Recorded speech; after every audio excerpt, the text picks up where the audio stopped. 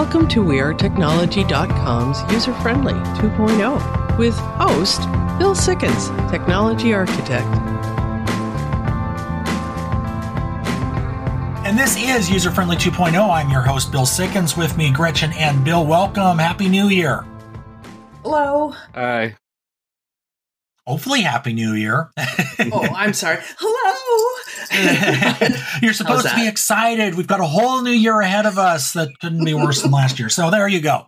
I'm still tired from celebrating, okay? Yeah, we actually, Bill, Gretchen and I, it's the first time I've gone and done anything for New Year's since I moved out of Reno. So we had a time and we ended up playing D&D most of the evening. So that was kind of fun. That's good. So, yeah. But anyway, all right, so we've got a new season ahead of us here and just getting things started again. And for anybody that doesn't know, we are now on in Seattle as of last November. KKOL up there, The Answer Seattle. So if you are in that area and want to listen on the air, you can do so.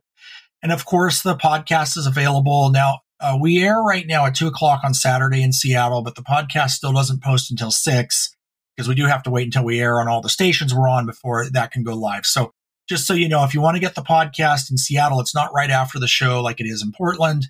You do have to wait a couple of hours, but it's out there. Userfriendly.show is where you go for all of that, or to either of the radio station's websites, which is The Answer Seattle or TheAnswerPortland.com, depending on which one you want. All right. So let's go ahead and get through the news. Today, we're going to be doing a Q&A in the second segment. And we've got a number of questions that have come in, so we've been wanting to do this. That would be a great way to kick off the year.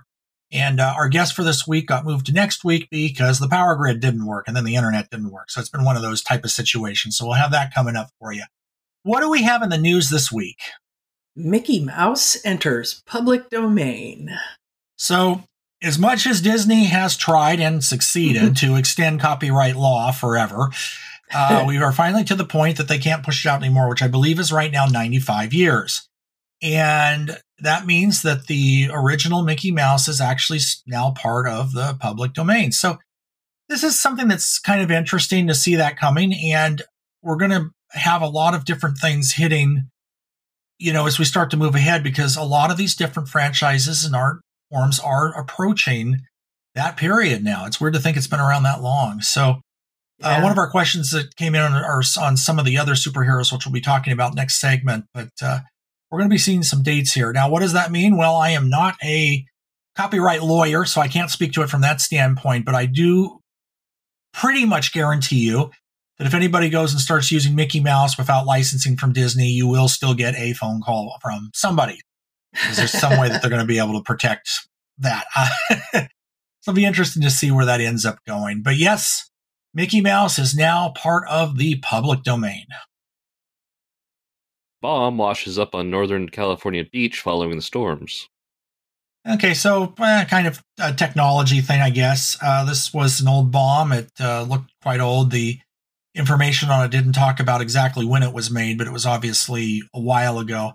And just one of these kind of interesting things. If you are walking up the coast after a storm and see something that looks like a bomb, probably stay away from it. Yeah, that's what I was thinking. And, between the wars and now all of the crap that's going on with the monsters invading Ukraine and everything in the Middle East, there's stuff like this all over the place. And in the ocean, I know that when they do mining and some of these other things, they're tied in with a chain, so they're under the water, or at least that's the way it was done in the World War II era, probably still pretty similar now. This one doesn't look like a floaty bomb. It looks I was thinking that from the picture too, but the information is, it looks more like a torpedo. Yeah. So, or something that was dropped.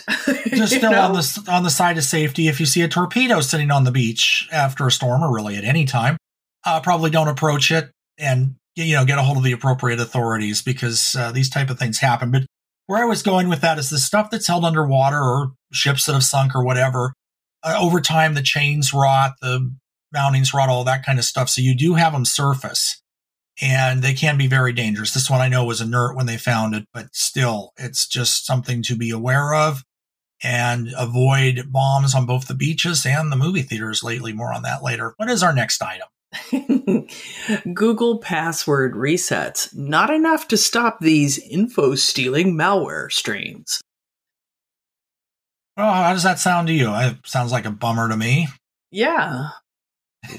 So Right. what exactly does that all mean? What's a info stealing malware strain? Yeah, it means there's a problem. So there's malware, which we've talked about many times, and this malware in this particular situation compromised some things to deal with Google passwords, and I can get into all the technicals on that, but we don't have time as to what actually happened. But nevertheless, one of the things they say is, okay, go ahead and change your password when this happens, and it will help to secure things.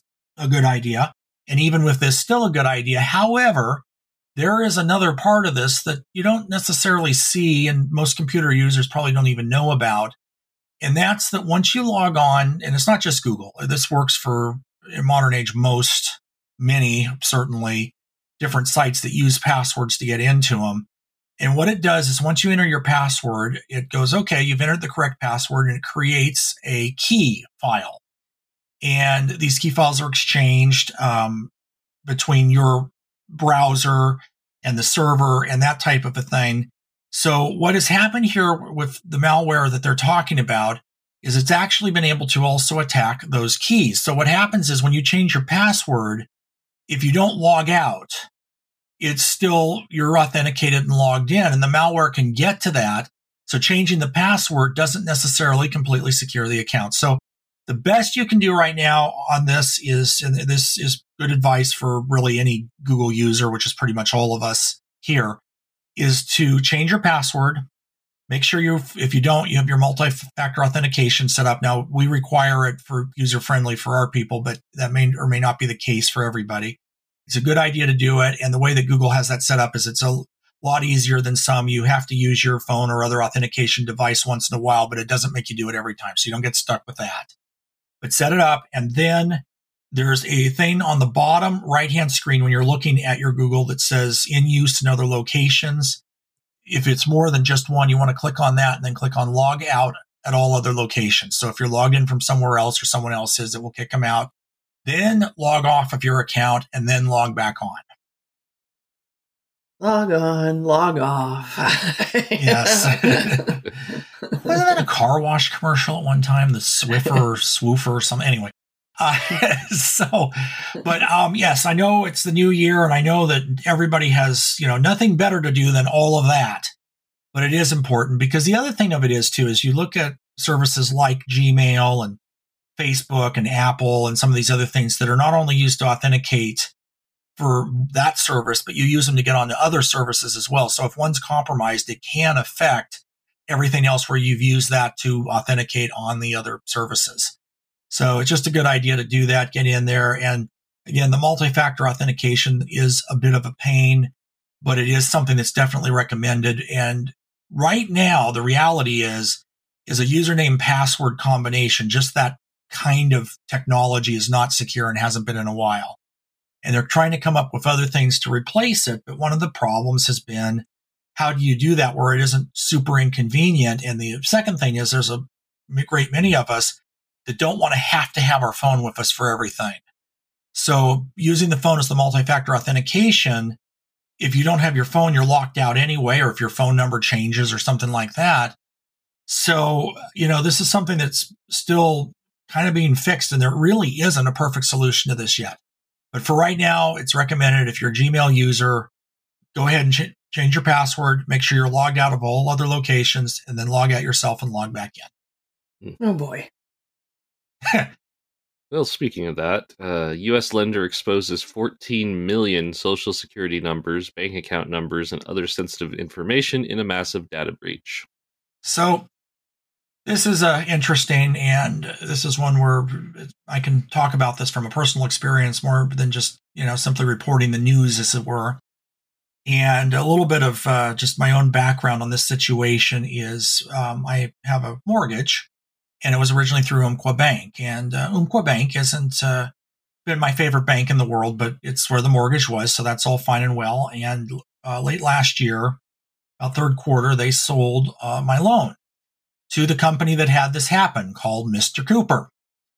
And Mr. Cooper is a very large, one of the biggest, I think, in home lending and finance and all that kind of stuff. that deals with these type of things. And I remember when this happened, because when the transfer went in, I needed to get on and, reset payments and all the normal stuff you do in these type of situations. And the website came back, well, everything's locked out. You can't log on right now, and don't bother calling us because our people can't get to your information either. And if you owe us money, you won't be charged any late fees. And that's basically what it said. I mean, they had a prettier way of presenting it, but that's where it was at. You could get to the public part of the website, but that was it. Everything else was locked off. And presumably, if you had an account with them previously and had things like auto pay and stuff set up, all of that went away. And then it came out a little bit later, like in the last 2 weeks, that their entire system basically got downloaded. So 14 million Social Security numbers, bank account numbers, and other sensitive information, which is home addresses, various, birth dates, all of these different type of things that are used to authenticate, got out there. Now, I also know that there's a class action lawsuit pending right now. I was contacted about that. The statement being is that Mr. Cooper didn't do enough to secure all of this. Now, whether or not that's true, I don't know yet. I will be watching that because a lot of people use this company. And then the other thing I found out too is I guess there's some white label stuff where there's some lending debt services that handle house payments and all that kind of stuff that might be under a different name, but actually still use Mr. Cooper, one of their subsidiaries, to operate. So there's going to be some stuff that's going to come out from there too. Oh boy. Question that comes out in these type of things is, what can you do about it? Well, not a lot. And unfortunately, with this type of information, somebody can take your Social Security number and birth date and the other stuff that would normally be used to authenticate you and start opening credit accounts and, all of that kind of thing. So really what it comes down to is freeze your credit with the bureaus, Experian, Equifax, and TransUnion. By the way, footnote on that too, and this is a question that's come in when we've talked about that, it is free to do. And if you get into any kind of a situation on any of those sites, because they do try to sell you things, you can lock your credit and unlock your credit for free. That's the rule. If you want to enroll in credit monitoring or something like that, then they can charge you for that. But I know this is confusing, and it's done that way on purpose. As for example, it's Experian that I have a credit monitoring with. And Experian, if you might remember a few years ago, had the biggest hack of all time when they got everybody that was in that agency. So the monitoring is included. Now, when you go on there, it says your credit is unfrozen. And if you click on it, they want to charge you a monthly fee to freeze it. But they're not talking about freezing your credit report. They're talking about some other thing they call freezing that has a cost to it. So it's just important to know that it is free to freeze and unfreeze your credit. They can't charge you for that either. So if you're going to go legitimately buy a car or house, credit card or something like that, you can unfreeze it, and you usually set a time frame. So you talk to your lender and say, okay, I'm going to unfreeze it for 1 day, run the credit, and it automatically locks down again. So that's the best thing you can do right now with this kind of stuff. Use credit monitoring. And the other thing is watch your financial accounts. So if something weird happens, and a lot of these bad actors aren't going for draining your bank account anymore. I mean, that certainly still happens. But it's the idea of trying to open credit accounts in your name that you don't know anything about and then using them. And the one side of that is the inconvenience, because that can ruin your credit and obviously create debt. And it takes a lot of hassle to get that all resolved. And plus, even once something's on your credit report, it can't be removed, even if it's fraud like that, without, standing on your head and going through a massive process, if it's even possible to do at all. But the other thing they're using is things like terrorist laundering money. So they'll open an account with your identity and use that to move money around because it looks safe. You're a, U.S. citizen or somebody that has a right to be here and has legal means to have a bank account. And then it goes through that kind of a thing. And there have been some situations where the innocent people will know nothing about this and have been arrested. And, usually they're able to work through it, but it's still, that process is unpleasant on things like international terrorism charges. So, because the money laundering goes back to them. So in any event, that right now is kind of the best you can do. So changing your passwords and all of that kind of stuff, like we just talked about with Google email, is a good idea. But the other thing too is you have to also look at this from a standpoint of what's reasonable.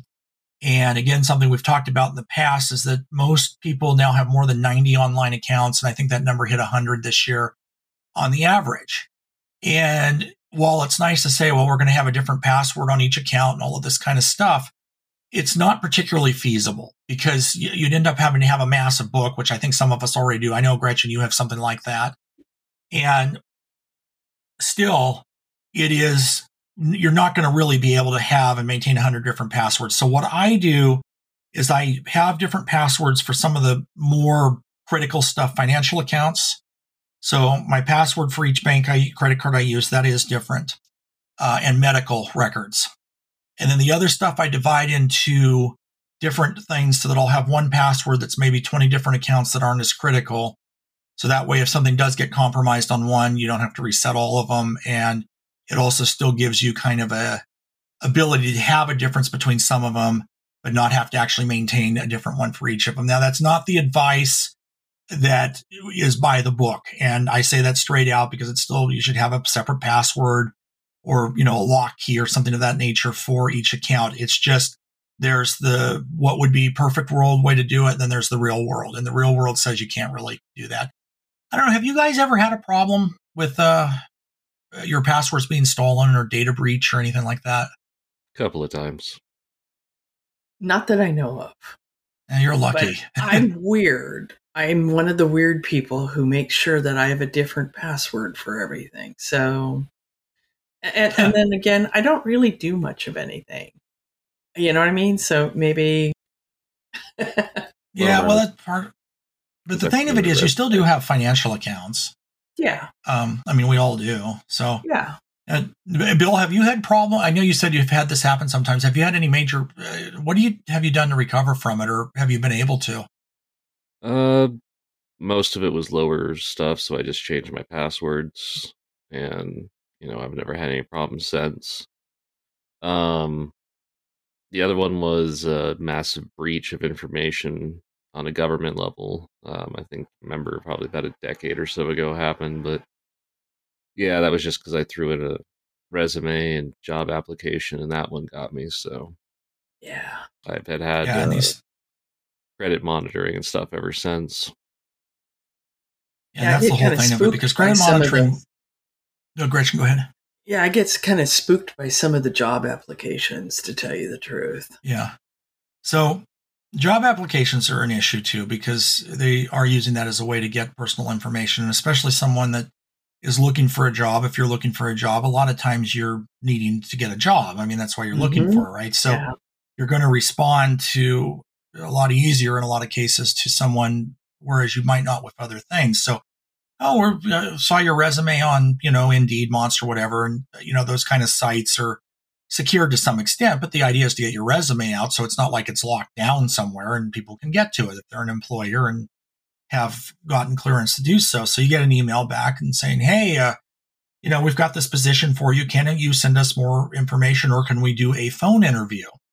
You have no idea who you're talking to, and we'll use that as a way to get private information. And so it's another thing to definitely be careful about. If something doesn't seem right, you definitely want to question it. And it's a lot harder in the work world because a lot of times you don't necessarily know who the employer is initially either. Yeah. So it's not like you can say, you're calling from Amazon IT and want to hire me. Great. Let me call you back at a phone number I find online. If you can do that, great. But that isn't always the case. So it's just one of the things to be very careful in that type of thing. Now, employers should not ask you for things like social security numbers until after you're hired. That is normally part of the onboarding process. So if you get asked for that kind of information, certainly a date of birth is another thing. They're not allowed to ask that in an interview. So if you're asked for that kind of personal information, that is a giant red flag. And, and certainly don't include that on a resume, which, by the way, as an employer, I've actually had resumes come in where it includes date of birth and social security number, and even things like race identifiers. And all of this is not relevant to getting a job. It's illegal to ask for in a lot of cases. And how old are the people that are sending these things? Because in the old days, my social security number used to be everybody who went to the university I went, it was your ID. Yeah, your social security number was your student ID. It was like crazy. So they had to get rid of all of that, It was the same thing for Medicare. It was your social security number was your Medicare ID number for a long time. They just changed that about 2 years ago. And, so you're still seeing that kind of thing. And it's definitely a case as far as how old people are. Well, I can look at those resumes and tell you exactly because their date of birth is on some of them. But I don't remember. I'd have to look to have exact information on that. And it's because it's happened over the space of a couple of years. Yeah. But the bottom line of it is I don't think it was limited. It wasn't just like, seniors or young people or something. It was kind of across the spectrum where they would do that. Okay. And, some stuff that's very, very interesting. And in some cases, if you do that, you probably won't get considered because the employer is going to be concerned that they have information that you potentially could later sue them for having. So, it's, definitely one of those things. So it's just be careful out there. And speaking of which, what is our next news item? Is that me or I don't know. Is that you? Did you get hacked? Yes, I got hacked. Looks like it is me. Steam game mod delivered malware on Christmas Day. Wasn't that a nice gift? Yeah, nice little, Christmas present going on there, right? So, yeah, and this is, again, we've talked about some of the stuff that's gone out with updates. And if the bad guys can get into the system and then send the updates out to everybody that has it installed, that is a big problem. That's created some of the problems we've had in the past. This particular game is one that I actually haven't heard of. Billy, maybe you have. Slay the Spire Downfall. Oh. Yeah, I've heard of it. So, I mean, I don't know if it's a good game or not, but what happened is there was an update that was sent out on Christmas. It was a fan-made mod expansion pack for Downfall called Slay the Spire. Okay, so the name of the game's Downfall. The expansion is Slay the Spire. You can see like I say, I've never heard of this game, but anyway. So what happened is when this expansion pack went out that was free and all of that, and you installed it, you ended up with malware. So, nice again, nice gift. And so anyway, so they posted an update, and if players saw Unity pop up over Christmas, they need to change their passwords, especially if you're a user on Steam that doesn't have two-factor authentication. And any account that's set up for mobile two-factor authentication should be immune.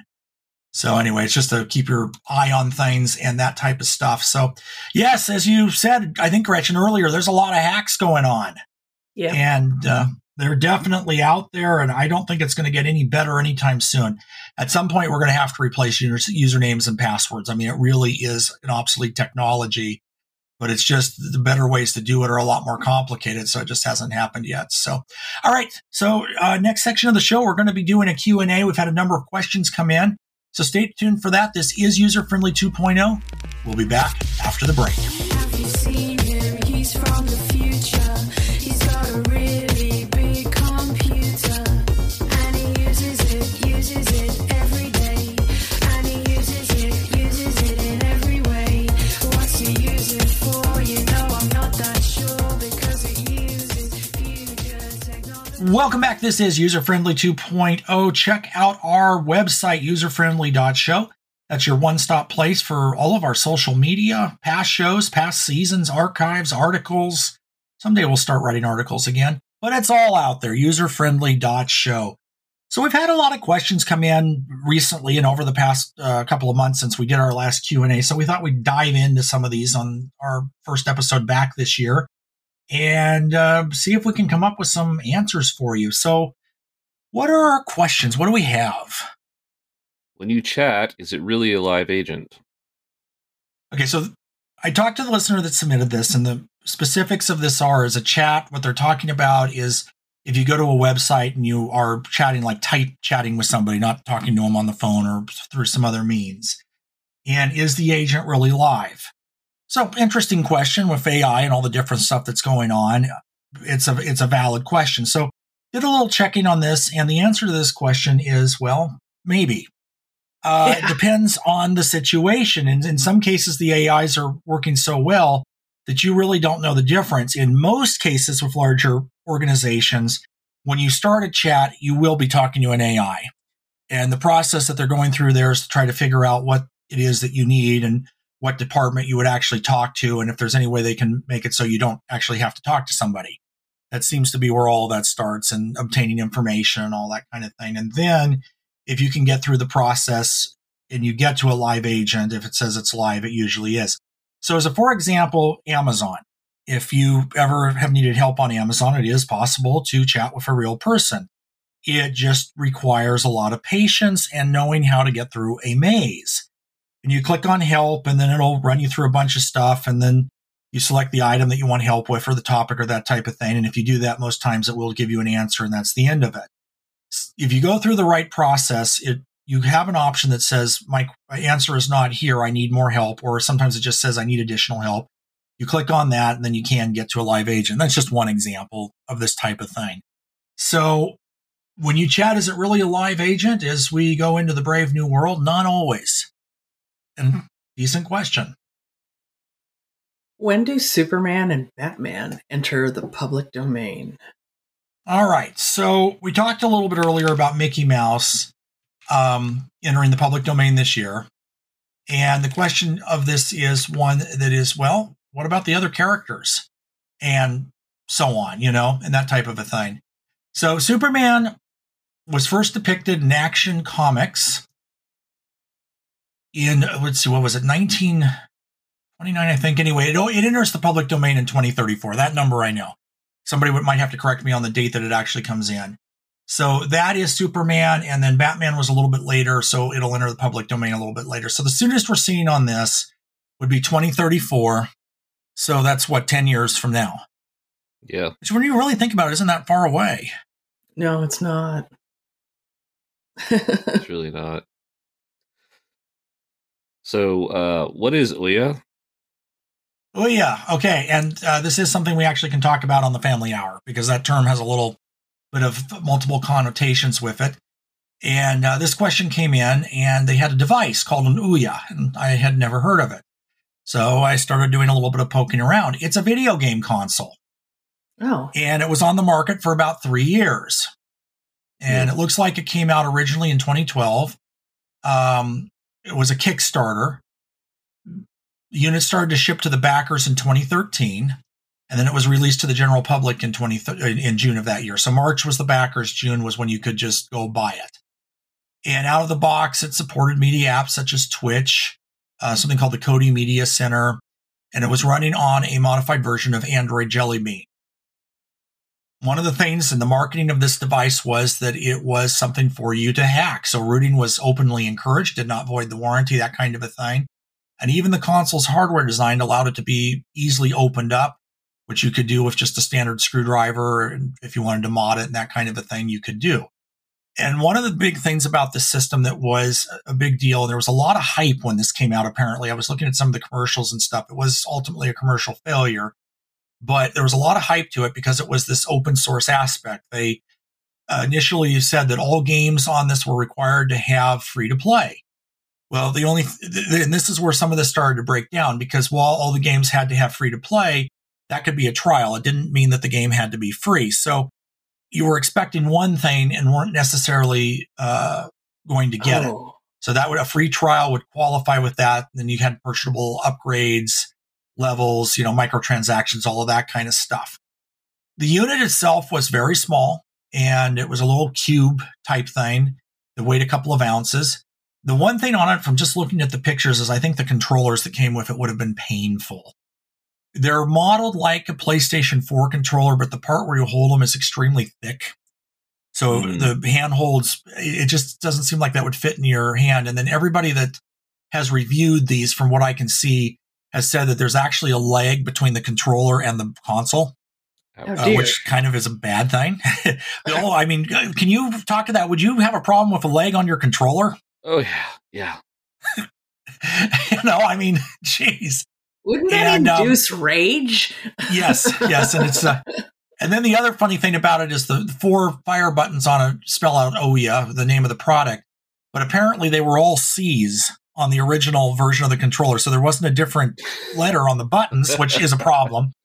And then the other thing of it is they're very springy. When you push the fire buttons, apparently you can feel the spring go in, and it doesn't always pop back out, so sometimes it gets stuck. And then the final complaint about it is if you need to change the batteries, there's no battery compartment. So you actually have to pry off the skin on the front to be able to get to the batteries inside, which are not rechargeable. They're standard AA's. So was this product really should have been called "Oh No"? You know, it's an interesting thing, and I thought it was something kind of fun to talk about it because when I looked at it, it was interesting to see where they were going with all this because a lot of the big name games had signed on to this thing to be able to release software for it, you know. And the Kickstarter campaign originally was going for $950,000 and raised $8,596,475. Oh wow!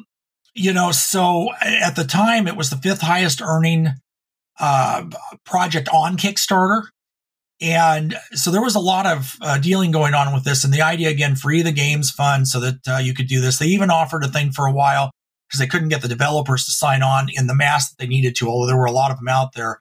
That if you were to raise $50,000 for your game on Kickstarter, they would match it up to dollar to a lot more. I think it was $250,000. And of course, that created a lot of people gaming the system. So they'd put in their own $50,000 on Kickstarter to make it look like they raised it to get the company to put in more money.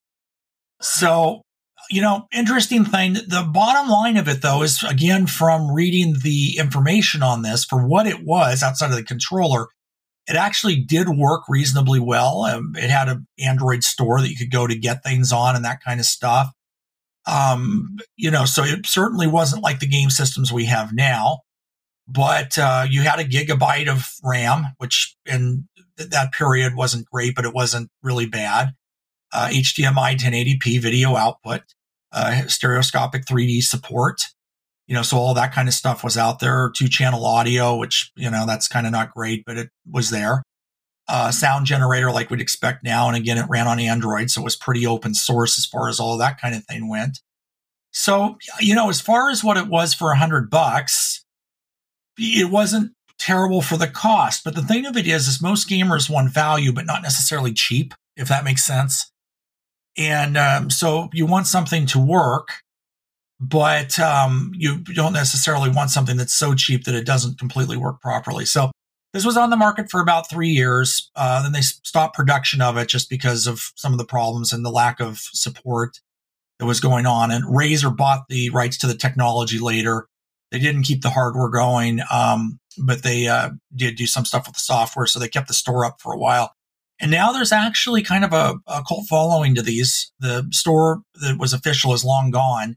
But there are people out there that host servers so that if you know how to mod your machine properly and update certain things, you can actually still go on and download apps and all that kind of stuff. It does work as a sort of set-top box because it's HDMI output and you can go online with it. And I've seen some mods where people have made wireless keyboards and things work with it. So, you know, it's actually, from that standpoint, kind of an interesting thing that was out there. It looks like about 2 million of these sold, or I'm sorry, 200,000 of these sold from end to end, and which would be considered terrible by you know, any kind of thing that we use now on big systems.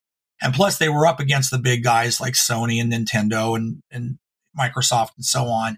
So, you know, that was a little bit of a problem from that standpoint. But yeah, interesting thing. Game system, probably one that most of us had never heard of. I hadn't. And one that certainly kind of made its mark. The one thing that did seem to come out of this was the support for open source games. So that is one positive. Things like Steam and a lot of the indie publishers that we have now not necessarily got their start with the system, but the ability to get their start was created in many ways because the system existed. That's cool. All right. Is there really a laser-based record player? Is the next question.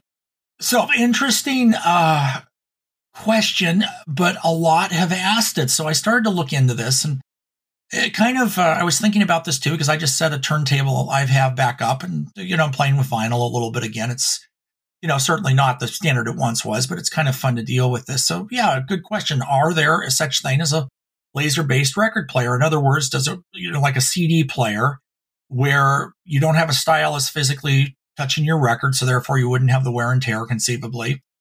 And is this something that's available? Was it available? And the answer to that, believe it or not, is yes. But they are crazy expensive. You can still buy one.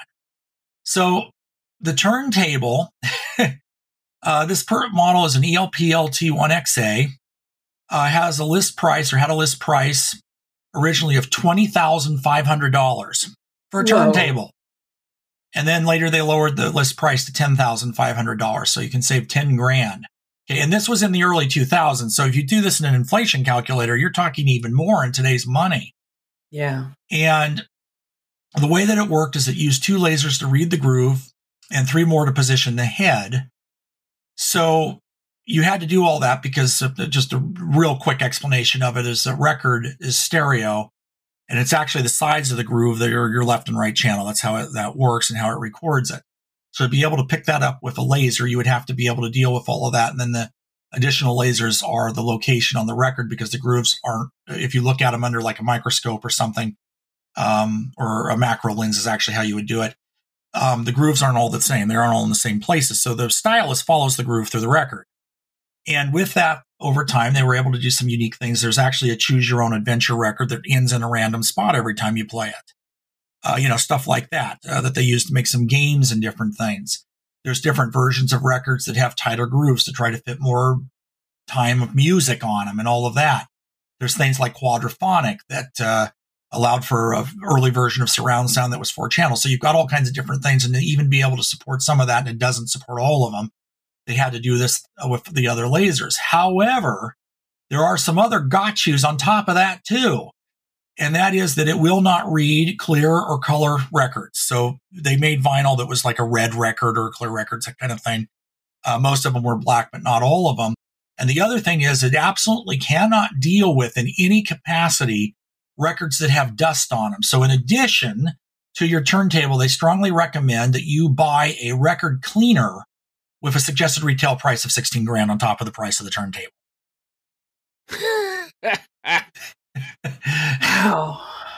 So, that being said, I will not be getting one of these. I'm going to stick with my regular turntable that works just fine.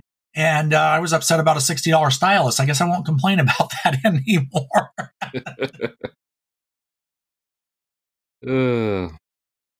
Is it true that stores are going to stop selling physical media?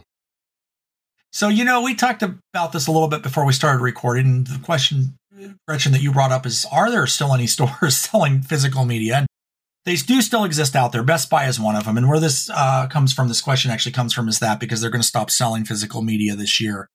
So CDs, DVDs, all that kind of stuff. But right now you can still get it out there. Now, that doesn't mean that you can't order physical media online. I mean, certainly sites like Amazon would still have it. And there's a number of other locations. You can still get physical media at Sam Goody. Now, the question you would ask me is, does that still exist? Yeah. Because with all the malls going away and that kind of a thing, there actually still are 2 Sam Goodies. In fact, I believe one's here in Oregon by Bend. I guess right there next to the last Blockbuster. They're not that close together, but there is still stores like that. For our Reno market, there's Recycled Records. And of course, that's a used, pre-owned type stuff. For the most part, I don't know if Recycled Records still sells new stuff. I haven't been in there in a very long time. But the big guys are no longer carrying it. So for the most part, if you wanted to get physical media, you would need to do it mail order or go to better option, in my opinion, the small mom and pop shop in your area, if you have one, to be able to buy your stuff. And the reality is, in a lot of these places, you can find some very unique things, and it's not as expensive as it would be online. And plus, you're supporting local business.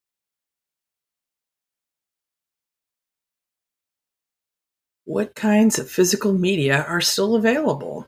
Yeah, along the line of this, we've had a lot of questions about physical media lately, which is, to me, kind of cool because I as kind of a hobbyist, I like looking into this stuff. And, we've had a lot of different things over the years. And so, this is kind of a big question because a lot of stuff is still available that might not be produced anymore. So first physical media format was in 1805, believe it or not. The recording format for that was considered digital. Fanharmonicon. Okay, I'm not saying that right. But it was some device, in that point. And again, digital reproduction. Okay, I'd love to check that out. I might look into it some more because that sounds a little bit... Was that one of those wax things?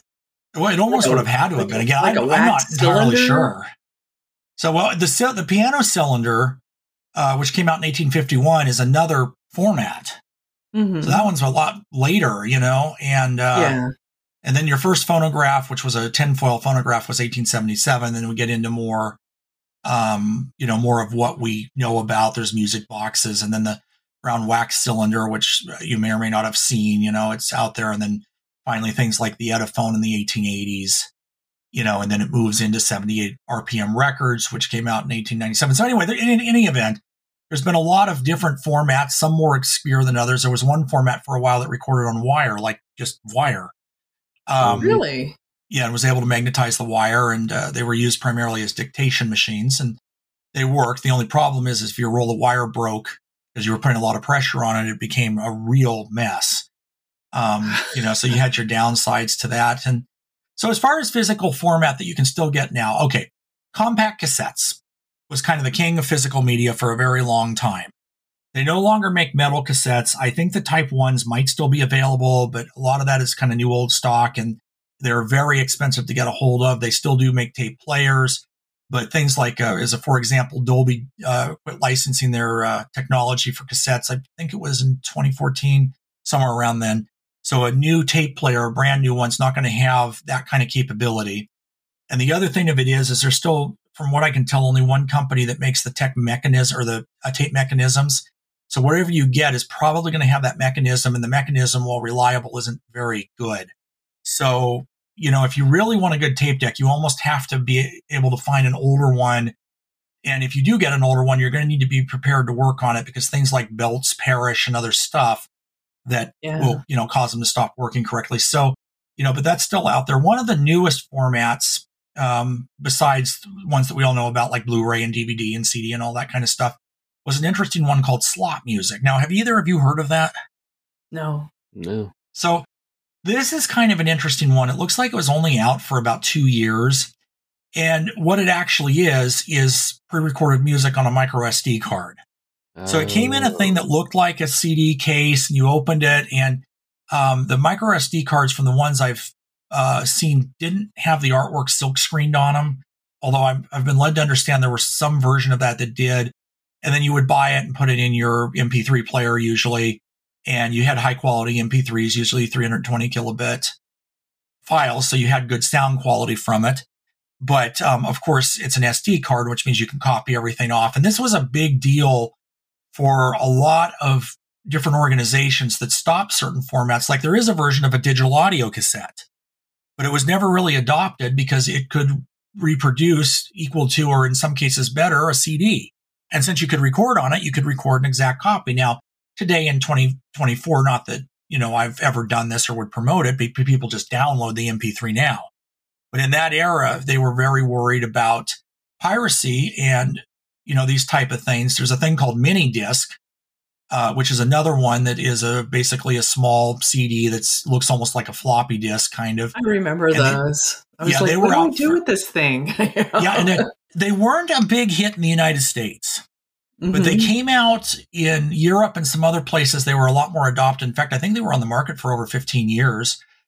So, and you could get some pre-recorded stuff on it, but most of that was you had a blank disc and made your own, your own thing. And some of the cool stuff about that is it would be able to have track titles, and you could put in meta information like that and have it display on the screen and all that. And in that era, that was a very new thing. CD text wasn't out yet, and you didn't have it with other things. So yeah, that's basically, so in answer to the question though, what's still available, you can still get DVDs, you can still get CDs, you can still get Blu-ray, and there are certainly people out there that still make vinyl. There is some new vinyl, and for more promotional things, I even saw a new production record that came out on a cylinder, like a Ediphone cylinder.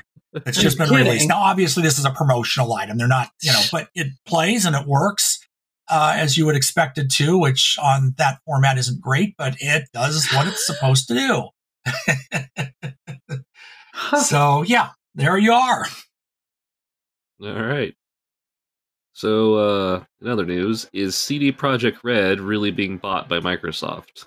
So when I saw this question come in, and then when I saw it come in again, I just about was ready to go get my, black armband. So in answer to this, I don't know why this rumor has been growing online, but no, this is not true. In fact, a statement that I was able to get from CG Projekt Red on this. This is the company that makes games like Cyberpunk and The Witcher and a number of others. And a lot of companies are being bought right now. They've been independent for almost 30 years, and their statement, in a very strong way, said that there is no plan to change that. So that's pretty cool. And, it's interesting because they've had their good things and their bad things. If you remember when Cyberpunk first came out, it was not playable on certain platforms and others was difficult, but they did fix it. And it seems like, and they didn't try to make everybody buy a new copy of it either. They just got it updated and finally it worked, and now it works great.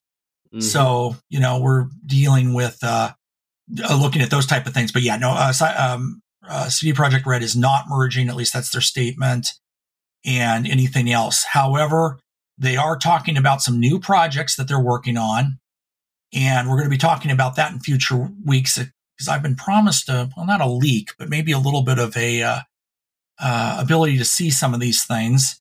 One of them includes a sequel to Cyberpunk 2077 and a new Witcher game. Cool. So we'll see when that actually happens. Now, Cyberpunk also, from the time it was talked about to when it was released, was a very long period, so that may or may not be soon.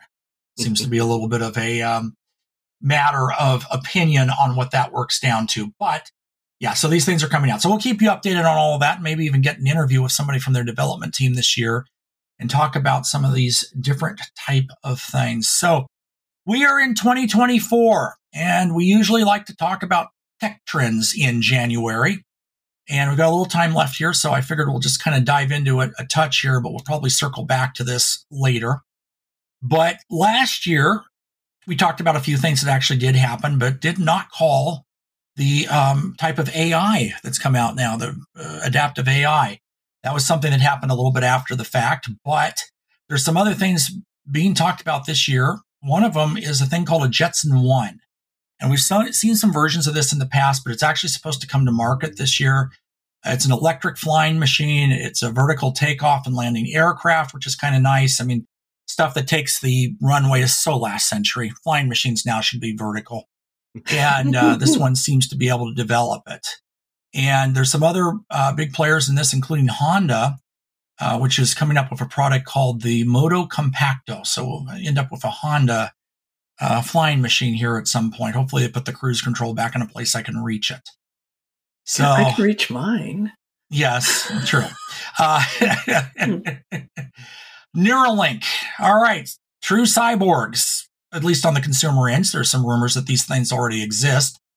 But Neuralink is something where they've been talking about this. This is Elon Musk's organization. So, Bill, I assume you're not going to pick this version. No. But these companies are actually starting to become a real thing. They've gotten permission for clinical trials. They are announcing recruitment. So if you would like Elon Musk to put an implant in your head and would like to do it soon, you can apply on their website to be in the clinical trials. I think if I was to choose this, I would prefer a military-grade version of it that's been around for a little longer. But hey, that's just me. So anyway, we're going to talk about this in a lot more detail, not just Neuralink, but trends and technology for this year coming up in the next couple of weeks. And until then, this is User Friendly 2.0, keeping you safe on the cutting edge. User Friendly 2.0 is copyright 2013 to 2024 by User Friendly Media Group Incorporated. All rights reserved. Opinions expressed on the show are those of the hosts and guests, and not this radio station. Please check out userfriendly.show for airtimes and podcasts.